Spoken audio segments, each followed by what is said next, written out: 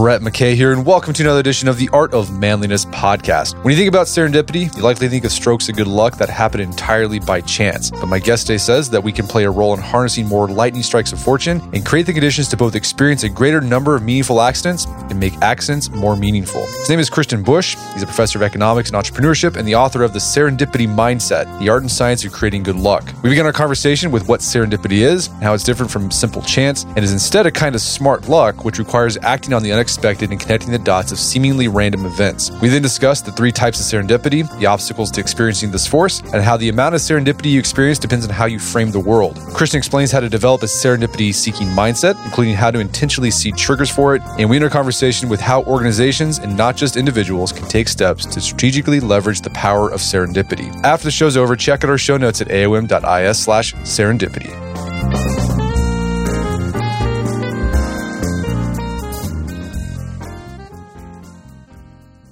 All right, Christian Busch, welcome to the show. Thank you so much for having me.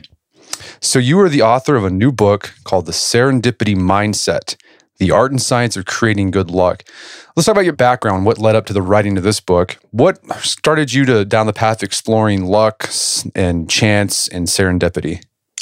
It's actually been a quite serendipitous journey. I mean, it really started when I had an accident when I was 18. I used to be this kind of reckless teenager who had to repeat a year in high school. I was kicked out of school. So I was this kind of troubled kid in a way. And I transferred this kind of lifestyle into my driving style. And then one day I wasn't that lucky anymore and I crashed into 4 parked cars. And I won't forget the policeman who came to the scene and he was like, oh my God, he's still alive. And so this idea that I was supposed to be dead, that stuck with me and kind of it put me on this intense search for meaning. And, I started reading this wonderful book of Viktor Frankl, The Man's Search for Meaning, which is all about finding meaning in the most dire of situations. And so it kind of inspired me to try to figure out what gives me meaning, what could I do in the world that somehow is meaningful. And so I started out as a community builder and then entrepreneur, social entrepreneur, and then went into research. And one of the things that I just found extremely fascinating was that the most purpose-driven, inspiring, successful people around me, they seem to have something in common, which was that they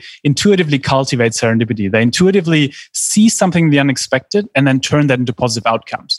And so I got really excited about this and it became kind of a life philosophy and a daily practice. But, I first wanted to write a book about purpose and impact and related questions. And I remember pitching that to friends and saying, hey, this is my new book. And they were like, yeah, but you know what? Do you have other things, other ideas as well? And so I was like, all right, well, actually, the thing I'm really excited about is serendipity. And so that kind of like is how the book came about. And now it's really kind of this bringing the last 15 years of my life into this, but also a lot of kind of the research and just being fascinated by this kind of life force that serendipity can be. Well, let's start with definitions. What is serendipity and how is it different from chance or randomness? Yeah, usually when we think about luck, we think about this kind of blind luck, right? So being born into a loving family or things that we can't influence that much. But actually serendipity is all about this kind of active, smart luck. So, this unexpected good luck that comes from our own actions. And so, think about this situation. You're in a coffee shop and if you have erratic hand movements, as I do, which makes me nervous also with a microphone here, by the way, that I might flash that over at some point. But essentially, if you're kind of like a slightly, a hand gesture type person as I am, you might spill your coffee over the person next to you. And imagine that situation where you sense that kind of connection, right? You sense there might be something there. And now you have 2 options, right? Option 1 is that you kind of say, oh my God, I'm so sorry. Here's a napkin. And then you walk outside afterwards and you're like, what could have been? And option number 2 is like, well, hey, I'm so sorry. I was so immersed in XYZ idea. And, you start talking with the person and it might become the love of your life. It might become a co-founder. And so really this kind of idea that, yes, there's something unexpected happening here, but you acted on it and you did something with it. You created your own smart luck. So let's talk about what makes a serendipitous thing serendipitous. Like, what are the factors? Like, what makes something... what are you looking for when the scientist, when your research, like what makes something serendipitous as opposed to, just based on pure skill or just pure chance? Yeah, it's really this idea of saying, what is something that unexpectedly happens, but where we then see some kind of action? And I think that's, coming a lot to that question of what could have happened? Like this situation I just mentioned with, when you spill that coffee, like we might all have that same situation. But then the question is, how do we act on it? What do we do with it? And if you think about how serendipity unfolds and, examples of Viagra, for example, where, you have people who researched a completely different medication. Angina, essentially, they gave people medication and they were like, okay, great. Like, it seems like people have some kind of movement in their trousers. I mean, male participants. And so, now a lot of times what we might do is we might be embarrassed, or we might see it as a failure that like our medication doesn't really work or has these kind of side effects.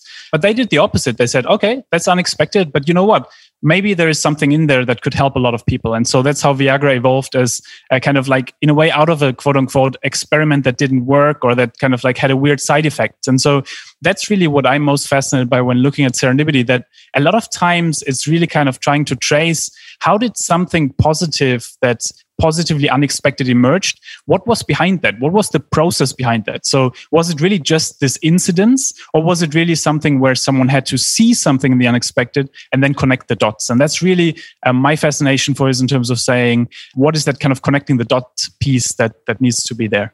Well, so in the book, I like you talk about there's like a trigger with an event. So in the Viagra example, like the trigger is like people started noticing dudes were getting erections after taking this heart medication, and it was unanticipated. But then you also talk about this idea of bisociation. Like, what is that? Yeah, so that's really about this idea of like that we have to connect that with something, right? So if we, let's, this example of seeing that there's some kind of erection happening, or the example that there's a coffee that's spilled, or, other examples where there's something unexpected happening. So that's the trigger, that's the initial thing that happens. But then it's up to us to connect that to something, to some kind of problem. In the case of Viagra, it was the problem that a lot of people in the world have that bigger problem of not having erections.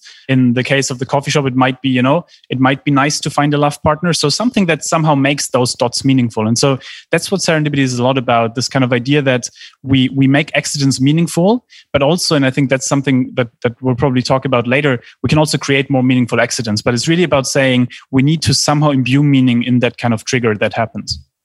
Are there different types of serendipity?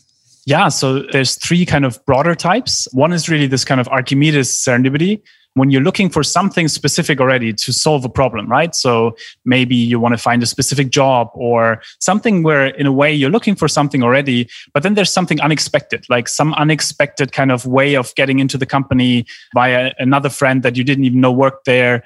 Or, in this example of Archimedes, the reason why it's called that, where he was essentially, trying to figure out for the king if the crown that the king got was really, full of gold, or was there some kind of fake crown going on there? And so he didn't find a solution to that problem, how to know that it is gold. And so he would go to the baths, and he would kind of go into the baths. And then he realized, oh, wow, when I go here into the water is essentially, the water levels rise as people lower themselves into it, and they rise differently depending on, how much weight they have and how big they are. And so essentially he realized that if he could measure or see how much the kind of gold replaced, if you would have a real gold crown and then this crown, you could see if that would be really gold. And so in a way, he found an unexpected way to figure out what that was about, which is very different from the kind of post-it note serendipity, which is more the kind of serendipity where, you're looking for something completely different. You're looking for maybe a job in a particular industry, and then you come across something, in another industry, and you're like, oh my God, this could work too. Or in the case of post-it serendipity, it's really about this idea that, this guy, Mr. Spencer, he was figuring out like how he could develop a stronger glue. And then somehow he realized that actually the only thing he created was like a sticky substance. And so he realized, hey, you know what? Maybe I can use that as a post-it kind of like weak glue in a way. And so again, he figured out a way to do something useful, but not necessarily the one he was looking for. And then the third one, which is my absolute favorite, because it's really about this idea that life, any moment, any second can bring you a complete change in everything that could be for the better, is really that kind of thunderbolt serendipity. So this kind of being struck by something out of nowhere, like in this kind of example where, you're not even looking for falling in love, and in the street you somehow, unexpectedly meet someone, or those kind of things which unexpectedly happen and without us looking for it. And so, but all these kind of examples have in common that it's always this kind of unexpected thing. There's always something we have to do something with it, but also we need the tenacity and really kind of this grit to do that. And I think I've seen in my own life a lot of times I've been held back by, the kind of inner inner imposter that comes out sometimes, the syndrome or other things where it's really kind of, we need to stick with it. Otherwise it won't happen. So, okay, serendipity is you notice a trigger and you're able to make that connection, connect dots in an unexpected way. And so it requires developing what, like the title of your book, a serendipity mindset, a mindset where you start noticing those things. But you spend the one chapter in the book exploring the obstacles that we have in noticing serendipity in our lives. What are the big obstacles that prevent people from noticing those triggers and making those connections? Yeah, it's interesting. I mean, a lot of those actually I've seen in myself as well, and a lot in the people around me where, one is really around this idea that we underestimate the unexpected. I mean, I remember this friend in school who would always be like, oh, like it's very probable that the improbable happens. And I always thought, oh, wow, that sounds very mysterious, but I have no idea what you're talking about. And then what I realized is, if you think about our conversation now, right? I mean, it's very unlikely that my microphone drops down. It's very unlikely that the computer kind of, gets off and stops working and all these different types of things. But if you add up all these different things, it actually becomes relatively likely that some kind of glitch might happen or something. And so we tend to have this illusion of control that we can control a lot of things. And, we get trained in school and business school and high school. I mean, I grew up in Germany. We get trained that we can plan things out, but then actually the unexpected is usually what really shapes our lives. And so it's really this kind of idea that we have this illusion of control, but the unexpected happens all the time. And a lot of times we don't necessarily see it or we don't necessarily do something with it. And so it's really, we tend to underestimate that, which is a pity because in a way, once we start opening our eyes, in some companies, for example, I work with, they start weekly meetings with a question of what surprised you last week. And once you ask these simple questions, people get much more open to, oh, there was something in the data about our marketing strategy that didn't work. Hey, great. We can directly do something about this now versus waiting for another couple of months. And so it's really this kind of becoming more realistic about how unexpected a lot of things will actually be.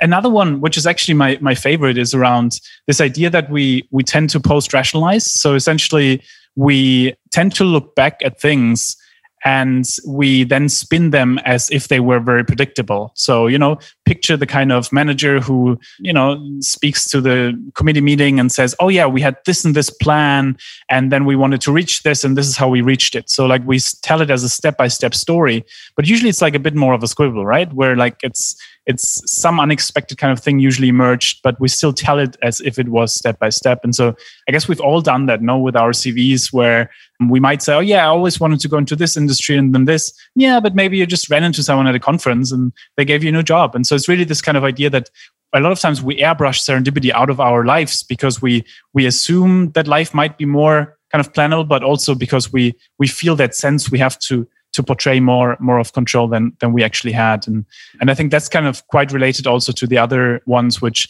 I mean, maybe a third one is really around this kind of idea that we tend to have a bit of functional fixedness. So this kind of hammer and nail problem where, as soon as you have a hammer and you want to get a nail into the wall, you will always look for where's the hammer so that I can get into the wall. So you wouldn't necessarily look for other objects that could do the same. And so that's the same for when we have one way of how we solve a problem, usually in business or in our personal life. And we then kind of use the same model, the same approach, even though there might be much more effective ones. And so it closes us down to serendipity because we assume we have it figured out already. Right, yeah, the functional fixedness, that's one way goals and plans can get in the way of serendipity. Right, you're just well, this is the goal, this is what we're supposed to do, this is the plan, and if we deviate from the plan, that's a problem. But maybe there's deviations that could be better than your original plan. Absolutely. And, that's something we did a study recently with people who lead larger companies. And what was fascinating was, they are extremely inspirational, purpose-driven leaders. And one thing they all had in common is that they have a pretty good sense of directions, or so a certain North Star or sense of purpose or a curiosity, just something that guides them. But also then they have this kind of humility or this kind of this idea that, hey, the unexpected will happen and that's okay. One thing I really love about your podcast is kind of really thinking about I think we've been instilled, especially as men, for a very long time when you grow up, right? That you have to have this kind of very strong sense of exactly where you're going, what you're doing. And, this kind of type of masculinity that can lead us in the wrong direction because it doesn't allow for this humility sometimes where we would just say, hey, look, you know what? Maybe, there is a certain sense of direction, but also we need to be able to see that we can't plan everything. everything out. And so I think that's where it kind of gets really into the kind of idea that if we have that sense of direction, a lot of times it's really also about that humility of being open to the unexpected. All right, so it sounds like to prevent goals from getting that functional fixedness, you just instead of being completely goal driven, like have a general vision, a big picture view of where you want to go, and then be open to new ways of achieving that vision. Exactly. Okay. Well, and another thing that you highlight a lot of research about how people can like make those connections more of serendipitous connections is their frame of mind, like their how they frame the world. And there's a lot of research coming out of this where there's like research that shows that lucky people see the world different than from unlucky people. Can you walk us through some of that research? Yeah, it's actually quite fascinating because it's really a lot about this question of how do you, by the way you frame the world, already kind of predefine a lot of what will happen to you. And so one of these experiments is, a colleague took one person who self-identifies as very lucky. So someone who says, good things always happen to me. And then someone who says, bad things always happen to me. I'm always in accidents. So someone who kind of considers themselves to be very unlucky. And so he tells them, walk down the street, go into a coffee shop, order a coffee and sit down, and then we'll have our interview. What he doesn't tell them is that there's hidden cameras across the street and in the coffee shop. There's a £5 note in front of the door, and inside the coffee shop, it's only actors. And then there's this kind of super successful businessman who sits at the table who can make big dreams happen. And so now the lucky person, the person who self-identifies as lucky, walks down the street, sees the £5 note, picks it up, goes inside, orders the coffee, sits next to the businessman. That's the table that's closest, or the seat that's closest. Has a wonderful conversation. They exchange business cards, and that's that. The unlucky person walks down the street, steps over the £5 note, so doesn't see it, goes inside, orders the coffee, sits next to the businessman. That's the empty seat that's kind of closest, ignores the businessman, and that's that. Now, at the end of the day, they ask both people, so how was your day today? And so the lucky person says, well, it was amazing. I, found money in the street. I made a new friend. And, we don't know if an opportunity came out of it, but it wouldn't be unexpected. And the unlucky person just says, well, nothing really happened. And so it's really kind of that idea that at the end of the day, they frame like the occasions already in a way where they were more open to that kind of unexpected luck to happen. All right. So what happens though if this comes a lot down to like personality traits. There's like this idea of neuroticism. Like neurotic people tend to be not as open to new things as say more people with more open personality. Like how do you manage that? What if you tend to be like a Larry David type and everything's just terrible all the time? Can you proactively change the way you frame the world so that you can have more of those serendipitous occasions? It's interesting because, as a closet introvert, I have these spikes of extroversion, but actually I'm quite introverted. And so I've always kind of try to figure out ways of how can you cultivate serendipity without having to always put yourself out there, or without having to always be in a really good mood, or without always having to be on and so on. And I feel like there's a lot of aspects to exactly your point where things such as extroversion and quote unquote good energy and putting yourself out there can benefit, right? In terms of you meet more people potentially, you keep in touch with more people tend to reach out more. So there's all these things that potentially facilitate serendipity. But at the same time, there's a huge role for potential, for people who are more introverted or more kind of closed, in the sense that serendipity so often comes from silent sources, from calm sources, like reading a book and then connecting the dots to something maybe we saw on television and then coming up with something, or, kind of reflecting on a conversation that we had at work 2 weeks ago and now giving ourselves the reflective space to do that. And so there's a role for kind of introverts to have that as well. And at the same time, introverts a lot of times, or more introverted people also, are a great complement in teams for extroverts, because extroverts tend to be out there. And then they need this kind of reflective space of introversion to really kind of help them ground it, make sense out of it, and filter it. And so it's interesting also that I feel a lot of times as an introvert, like one thing, for example, that I've tried to do more and more is when I go to an event or so, that I try to talk with the host and the key people at the beginning and kind of get them excited about an idea so that they in a way can spread the idea. So it's almost like you're trying to embed it with the people who can then be extrovert for you, even if you don't feel like doing it yourself. So the big part of serendipity mindset is just being more open to, just being open to new possibilities. Like don't just be so narrowly focused. Speaking of you're describing that one experiment with the coffee shop. Remind me of another experiment you highlighted. And it goes back to that idea of having a narrow focus and like goals or functional fixedness. Was the newspaper one, where they did an experiment where they told people, we want you to find like certain words in this newspaper article. And in the article, and if you do, you'll win X amount of money. Or in the newspaper, there was like a point where it said, stop reading, you'll win $500. And like, I know I'm botching the details, but the idea of this experiment showed that you get so focused on a goal or an idea that you miss other opportunities that might even be better. Exactly. And that's something I feel we might actually do quite often, because we, in a way, assume that there is that kind of, idea of, we have to have a specified kind of way of how we go about things. And I'm then so focused on it that we might miss things. And so, that happens in the company context all the time, right? Where imagine you're the kind of manager and you're saying, we need to cut costs. And then you send people out to cut costs. But because you said cut costs rather than let's increase profits, which could also be about selling more things, or it could be about many more things, like you're kind of making people much more like narrow, not necessarily narrow-minded, but narrow looking for where there could be potential solutions. And I feel a lot of times we do that because we want to decrease kind of uncertainty. We want to decrease potential risk and everything else. But what we're really doing is we're shutting ourselves down to serendipity a lot of times. And it's really something, it comes back also to, I think, what we talked about earlier around this idea of how do we have that kind of sense of where we're going, but are also open for these kind of unexpected things, such as that literally in the newspaper, it might tell us that we already found the solution. And that's really a lot around this idea of having a certain sense of where we're going, but at the same time being open to, hey, it might arise very unexpectedly. We're going to take a quick break for a word from our sponsors. And now back to the show. All right, so having more serendipity in your life requires you to be more open, have a more open, more curious mindset, and being able to notice potential triggers for serendipity. But you also argue in the book that we can proactively seed triggers, potential serendipity triggers in our lives. What does that look like? What are some ways that people can do that?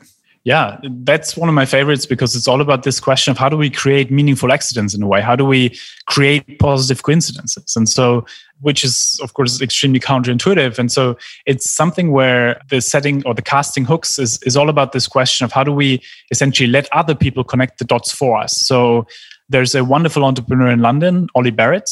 And if you would ask him this kind of dreaded question, what do you do, right? The question that comes at every conference, when you meet a new person, he would not just answer, oh, I'm a technology entrepreneur or something. He would say, well, I'm a technology entrepreneur, recently started reading into the philosophy of science, but what I'm really excited about is playing the piano. And so what he's doing here is he's giving you 3 potential hooks where you could be like, oh my God, such a coincidence. I started playing the piano recently. Let's host a matinee together. Or, my God, such a coincidence. My brother is a professor for the philosophy of science. I should put you in touch. The point here is that the more we can seed these different dots into conversations about our own interests or interests of others, the more we can then essentially have other people pick up on this and say, oh my God, such a coincidence, this and this and this and this.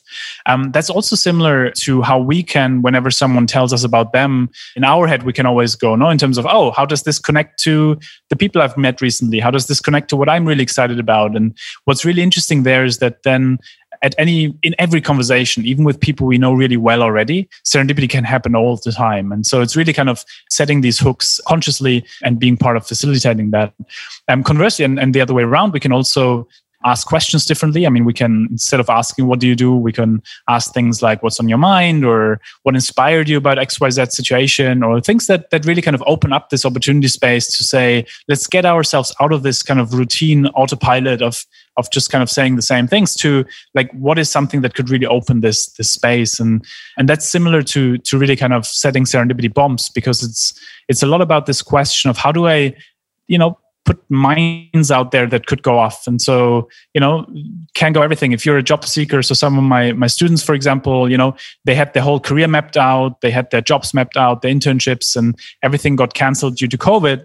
And then the strategy that we used essentially was to say, hey, look, like, identify the top 20 people that you find extremely inspiring in your industry, but also in other industries. And, go on LinkedIn, look if you have a contact in common. So 2nd-degree contacts, you can send an email so you can contact them directly, and then send them super friendly mails along the lines of, super inspired by you, a young person who's like big dreams, XYZ. And, usually what happens is it's a numbers game. Out of 20 people, like 3 people write back and say, oh my God, such a coincidence. We are currently exploring this. We don't have a job, but like, if you want to do XYZ, we can get back to you. And the point is, like, these are the people who then in half a year have those people on the radar to get back to them and say, now it fits. And so it's really like putting ourselves on the radar and like laying a couple of these mines out there so that they could go off at any point in time. Well, yeah, using LinkedIn, that's an example of using technology to leverage technology to seed a lot of triggers. Exactly. And I feel especially in COVID times where so many of us, I'm here in New York and I've been literally kind of in this flat for, the last half year, right? And when I think about the water cooler moments that have been taken away, all these kind of moments where you could just run into someone at work or in a coffee shop or else. And so the question of how can we do that virtually? And so I think technology has been really interesting because you can do so many things, right? Like, I've seen some companies, for example, start doing online coffee trials, random coffee trials, where people within the organization give you 1 or 2 kind of ideas of when they're free this week. So, hey, I have an hour between 12 and 1. And then platforms like Slack or other kind of platforms can help randomly match people and then have them like go for a coffee for an hour, give them an inspiring prompt. And so, especially in large organizations where you always had this, when you're a young person particularly, like you always hope that you might run into the right person, right? And so it's kind of, that like sets you up to a lot of like random kind of bumping into the kind of person who could really change your life, change your career. And so we can really accelerate that online as well by facilitating some of these kind of random encounters. One thing I can see can start happening once you start developing the serendipity mindset, where you're more open to potential serendipity triggers, is you might start noticing too many triggers. And you might start making too many connections, and it's going to be hard to figure out, like, should I take this? Should I take action on this connection? It's like, how do you manage serendipity overload? That's such a great question, because it's something, I've struggled with a lot in terms of how do you essentially not get distracted?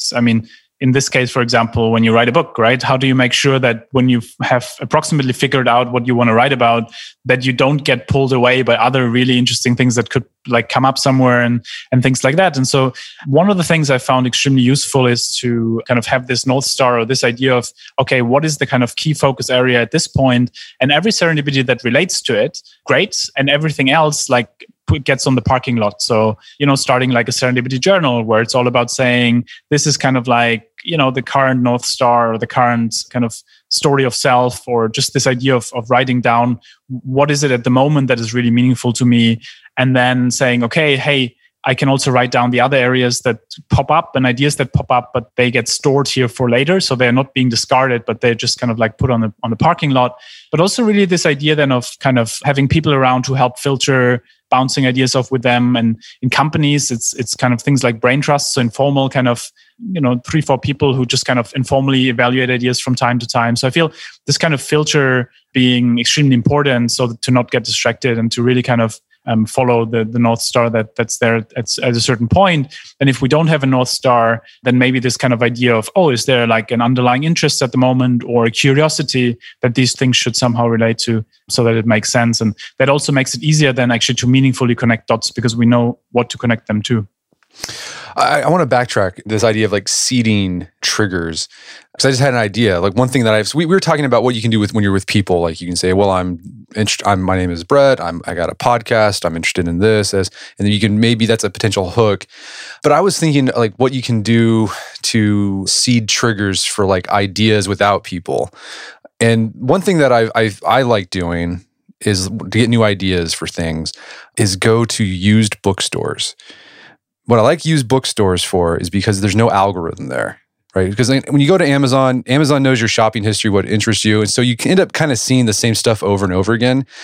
There's a great used bookstore here in Tulsa, Gardner's Bookstore. Every time I go in there, I find 3 or 4 books that I never would have saw on Amazon or at Barnes & Noble, because they're, they haven't been in print for a while, or they just wouldn't be on the radar. And a few of them actually turned into podcasts, guys. That wouldn't even been on the radar if I hadn't gone in there. And for some reason, whenever I go into a used bookstore, like I'm just more open to potential books to pop out at me that I otherwise would have probably just shut off in any other situation. That's such a cool example, because that's exactly where, in a way, to your point earlier, also like how then every situation can become a potential trigger for serendipity, because we give ourselves the space for it, but also we, in a way, see that it can be in those kind of calm, silent sources that, in a way, are in books, that are in even maybe the conversation then with a bookseller, or in these kind of situations. But even without that conversation, to your point, like the kind of real, more silent source type approach being very effective. And it seems like, that is something. It sounds like you've been using that quite a bit, or yeah, I try to go like once a year, because that seems about the time when like they got new stock in, and so we'll go there and we'll just books are cheap, and we'll just find lots of stuff. You find like a lot of weird stuff too. There's like even like old magazines that might have an idea for maybe an article that I'll write sometime later. Another useful place where you can go for like sort of a silent serendipity, like for me it's like serendipity bomb, is like antique stores or flea markets, or because you just find all sorts of weird stuff.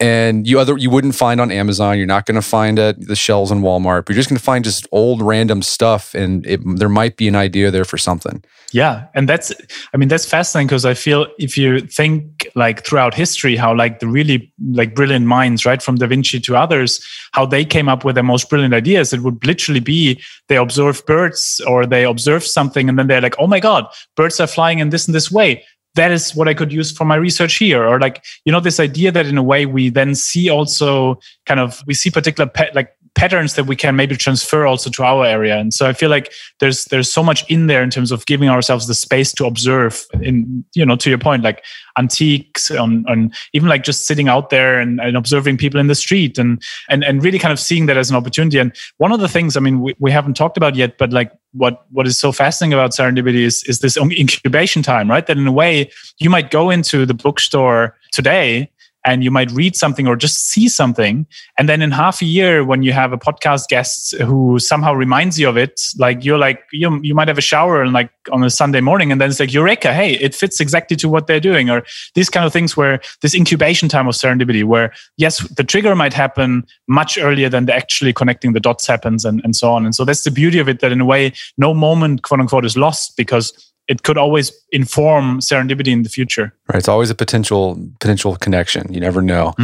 So if you decide, like, let's say you start noticing things, you start making connections, and you've put in a filter in place. You're not a dilettante and scatterbrained and going all different directions.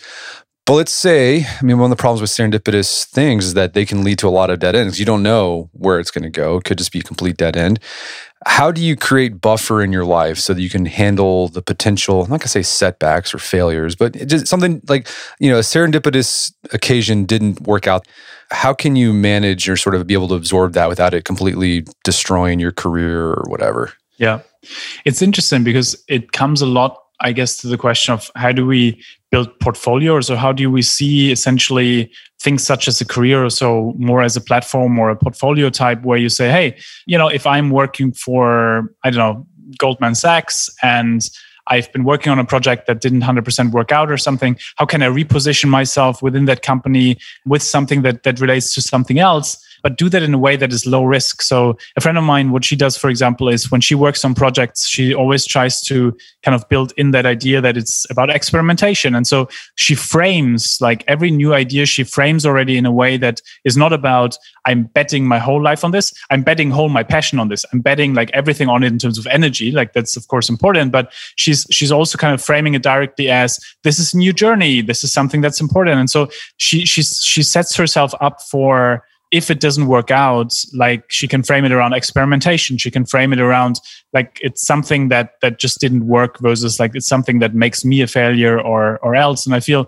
unfortunately, like we've created this culture, I think, of perfection where everything that doesn't work out seems to be a sign that someone is a failure and like kind of like an attribution to someone, versus saying, no, we actually, all human beings that experiment and that learn. And I think everyone who's a parent among us, like probably also can relate to that question. I'm not yet there, but I've had a lot of conversations with parents around how do you essentially, rubber stamp forward and learn from kind of the things that don't work. And I feel that kind of mindset being really about building in the buffer already by the way we frame it, versus like saying, oh, like if it doesn't work, like everything will fail. And it's interesting because maybe also from that other perspective, then how life in itself constantly leads to some kind of dead ends, no? In terms of, I mean, I feel when I look back on my life, I've had so many quote unquote situations of bad luck where in the moment it felt like really bad luck, but then actually it turned into good luck again. And so I will never forget actually when I handed in the first draft of the manuscript, I went to the publisher and I was like, hey, here's the manuscript. I'm so excited about it. And they were like, hey, look, we really like it, but we need more love stories. And I was like, I don't know if I'm as the 35-year-old like single guy back then, like, you know, if I'm the kind of person to tell people about love. And they were like, no, but let's see if we can find a love story. And so I had a meeting right after that with an ex-girlfriend of mine, who's a very close friend of mine now. And so I asked her, so hey, I need a love story. Do you know of any love story? And she was like, well, our story. And I was like, what do you mean our story? And so she was like, look, like we serendipitously met in a Starbucks. We kind of, you know, got into a conversation. We emerged into a beautiful relationship. And we're not together anymore, but we put each other like on a beautiful trajectory emotionally. We connected each other to really nice people who then led us into our new lives. And so it's kind of this whole idea that also the question of what is success? Like, is success of a relationship that you're still together, or is it that you maybe put each other on different trajectories? And so the point being that bad luck in the moment, breaking up, could also again now lead to good luck in the long run. And so really looking at things from a long-term perspective also, I feel helps to, you know, de-risk the moment, because the moment itself probably is not really defining us over a longer period of time. No, I think that's a good point. It's all about that frame of mind. It all goes back to that framing things. I remember from my own life, when I was in law school, this is when I started The Art of Manliness. It was originally a blog. We still write text content, but then it turned into a podcast. But when I was in law school, I applied for some internships, some summer internships with a big firm here in town. And like, you know, basically if you get that summer internship, the idea is like they would offer you a job at the end of the summer. I thought I was going to be a shoo-in, and I worked really hard, and I didn't get picked. And at the moment I was like, man, this is terrible. This is devastating. This is awful. But I think if I had gotten the job offer, like I wouldn't be talking to you right now. I wouldn't be doing this. I would have been an attorney in Tulsa doing oil and gas law or something.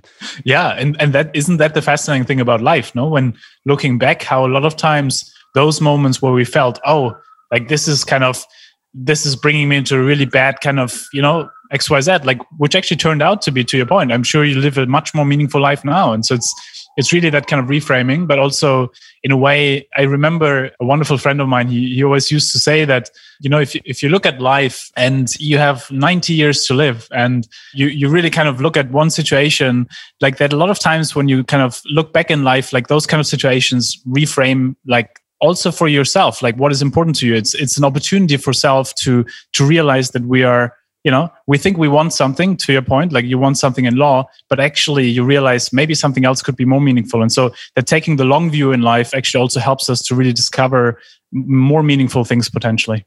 How can organizations develop this serendipity mindset? It's interesting because so a lot of organizations at the moment, especially, right, like are really scrambling to, hey, how do we cope with uncertainty? How do we cope with the idea that we can't plan things out the way we thought we always could? And so I'm a big fan of developing practices internally that help us to kind of get used to the idea that we have to constantly kind of iterate, but also, you know, back to the point that we discussed earlier, that a clear kind of sense of direction or sense of where we're going needs to be kind of combined with those. And so one practice, for example, that I'm a big fan of is the project funeral or the post-mortem, which is all about this idea that when a project doesn't work out, so let's say, you know, in one example, they developed a kind of glass, a window glass, where the light wouldn't reflect. And it was a beautiful technology, but they didn't realize that people wouldn't pay a lot of money for that product. Like when that doesn't work out, the idea is to say, okay, present it in front of other project managers from other divisions and say what you learned from it. Like it's not about celebrating failure, it's about celebrating the learning from what didn't work. And so in this example, you know, they would lay to rest. They would say, okay, we learned, next time we'll try to understand the market better. And, you know, then someone in the audience goes like, hey, have you considered what this would mean for solar? Have you considered if you would put that technology into a solar device, like how amazing that could absorb energy and like really be effective? And so that's how part of their solar division emerged, serendipitously, unexpectedly. But in a way, they created a process, a practice that made it possible for people to connect those kind of dots because they were incentivized to show us the dots, right? Usually when something doesn't work out, we try to hide it away. We try to not talk about it. But by incentivizing people to talk about it, that's when other people can help connect the dots. And so it's really those kind of practices, but also simple things like in meetings, I mentioned earlier, like how instead of just asking, I don't know, how were our numbers last week or XYZ, like we can also ask things like, was there anything last week that really surprised you that you didn't expect? And what happens a lot of times then is that people start opening their eyes to those things that are not expected. And by doing this, they might find new things. So for example, one of my absolute favorites is the potato washing machine. And the potato washing machine was all about a company in China. They produce washing machines, refrigerators, and they got calls from farmers who said, your crappy machine is always breaking down. And so they asked, why is it breaking down? Well, we're trying to wash our potatoes and it just doesn't work. And so what would we usually say? We would say, well, don't wash your potatoes in a potato washing machine, in a washing machine. It's not made for this. And they did the opposite. They said, that's unexpected, but let's build in a dirt filter and make it a potato washing machine, which then became one of their products. The point here is that they incentivize the culture where if something new comes in, like an unexpected customer reaction, for example, then they have an investment committee internally that says, oh, we can bet on this idea. We can bet on this idea. And that comes really back to your question earlier also, what we can do as individuals in terms of thinking about portfolios, companies can do the same, where like if low probability things pop up, having a filter process that allows us to bet on those things and invest into those unexpected things that come up. Well, yeah, I know like Google has that where it's like they have those projects. People they expect or not expect. They encourage their employees like to spend 20% of their time just exploring stuff that interests them. Exactly, and that's in a way really also around this. How do you as a company frame the idea that everyone should ideally be incentivized, right, to look out for new things? I mean, in the past we could see, yeah, great, we have a chief innovation officer or like a research and development department, but in a world that's so fast changing, like everyone needs to be, like constantly kind of thinking about how can we do things differently. And I think especially at the moment, right? I mean, COVID has been so fascinating because you see how breweries, for example, realized that they can't sell their alcohol to restaurants who closed down. So they kind of said, oh, wow, like maybe we can use that alcohol to produce hand sanitizer. And so you see like breweries turning into hand sanitizer companies and those things. And that's not an R&D department that like works on something for half a year. That's like the random person in a meeting saying, hey, have we thought about if we can like produce hand sanitizer? So it's really this idea that everyone ideally needs that kind of mindset because in a fast-changing world, it has to come from everywhere. It can't just be a couple of people. Well, Christian, this has been a great conversation. Where can people go to learn more about the book and your work? So there's a homepage, which is the serendipity-mindset.com. And I'm on Twitter, Chris Serendip. And yeah, I think that's the two major sources probably. Fantastic. Well, Christian Busch, thanks for your time. It's been a pleasure. Thank you so much for having me. My guest today was Christian Busch. He's the author of the book, The Serendipity Mindset. It's available on aom.is and bookstores everywhere. You can find out more information about the book at the website, theserendipitymindset.com. Also, check out our show notes at aom.is/serendipity, where you can find links to resources where you can delve deeper into this topic.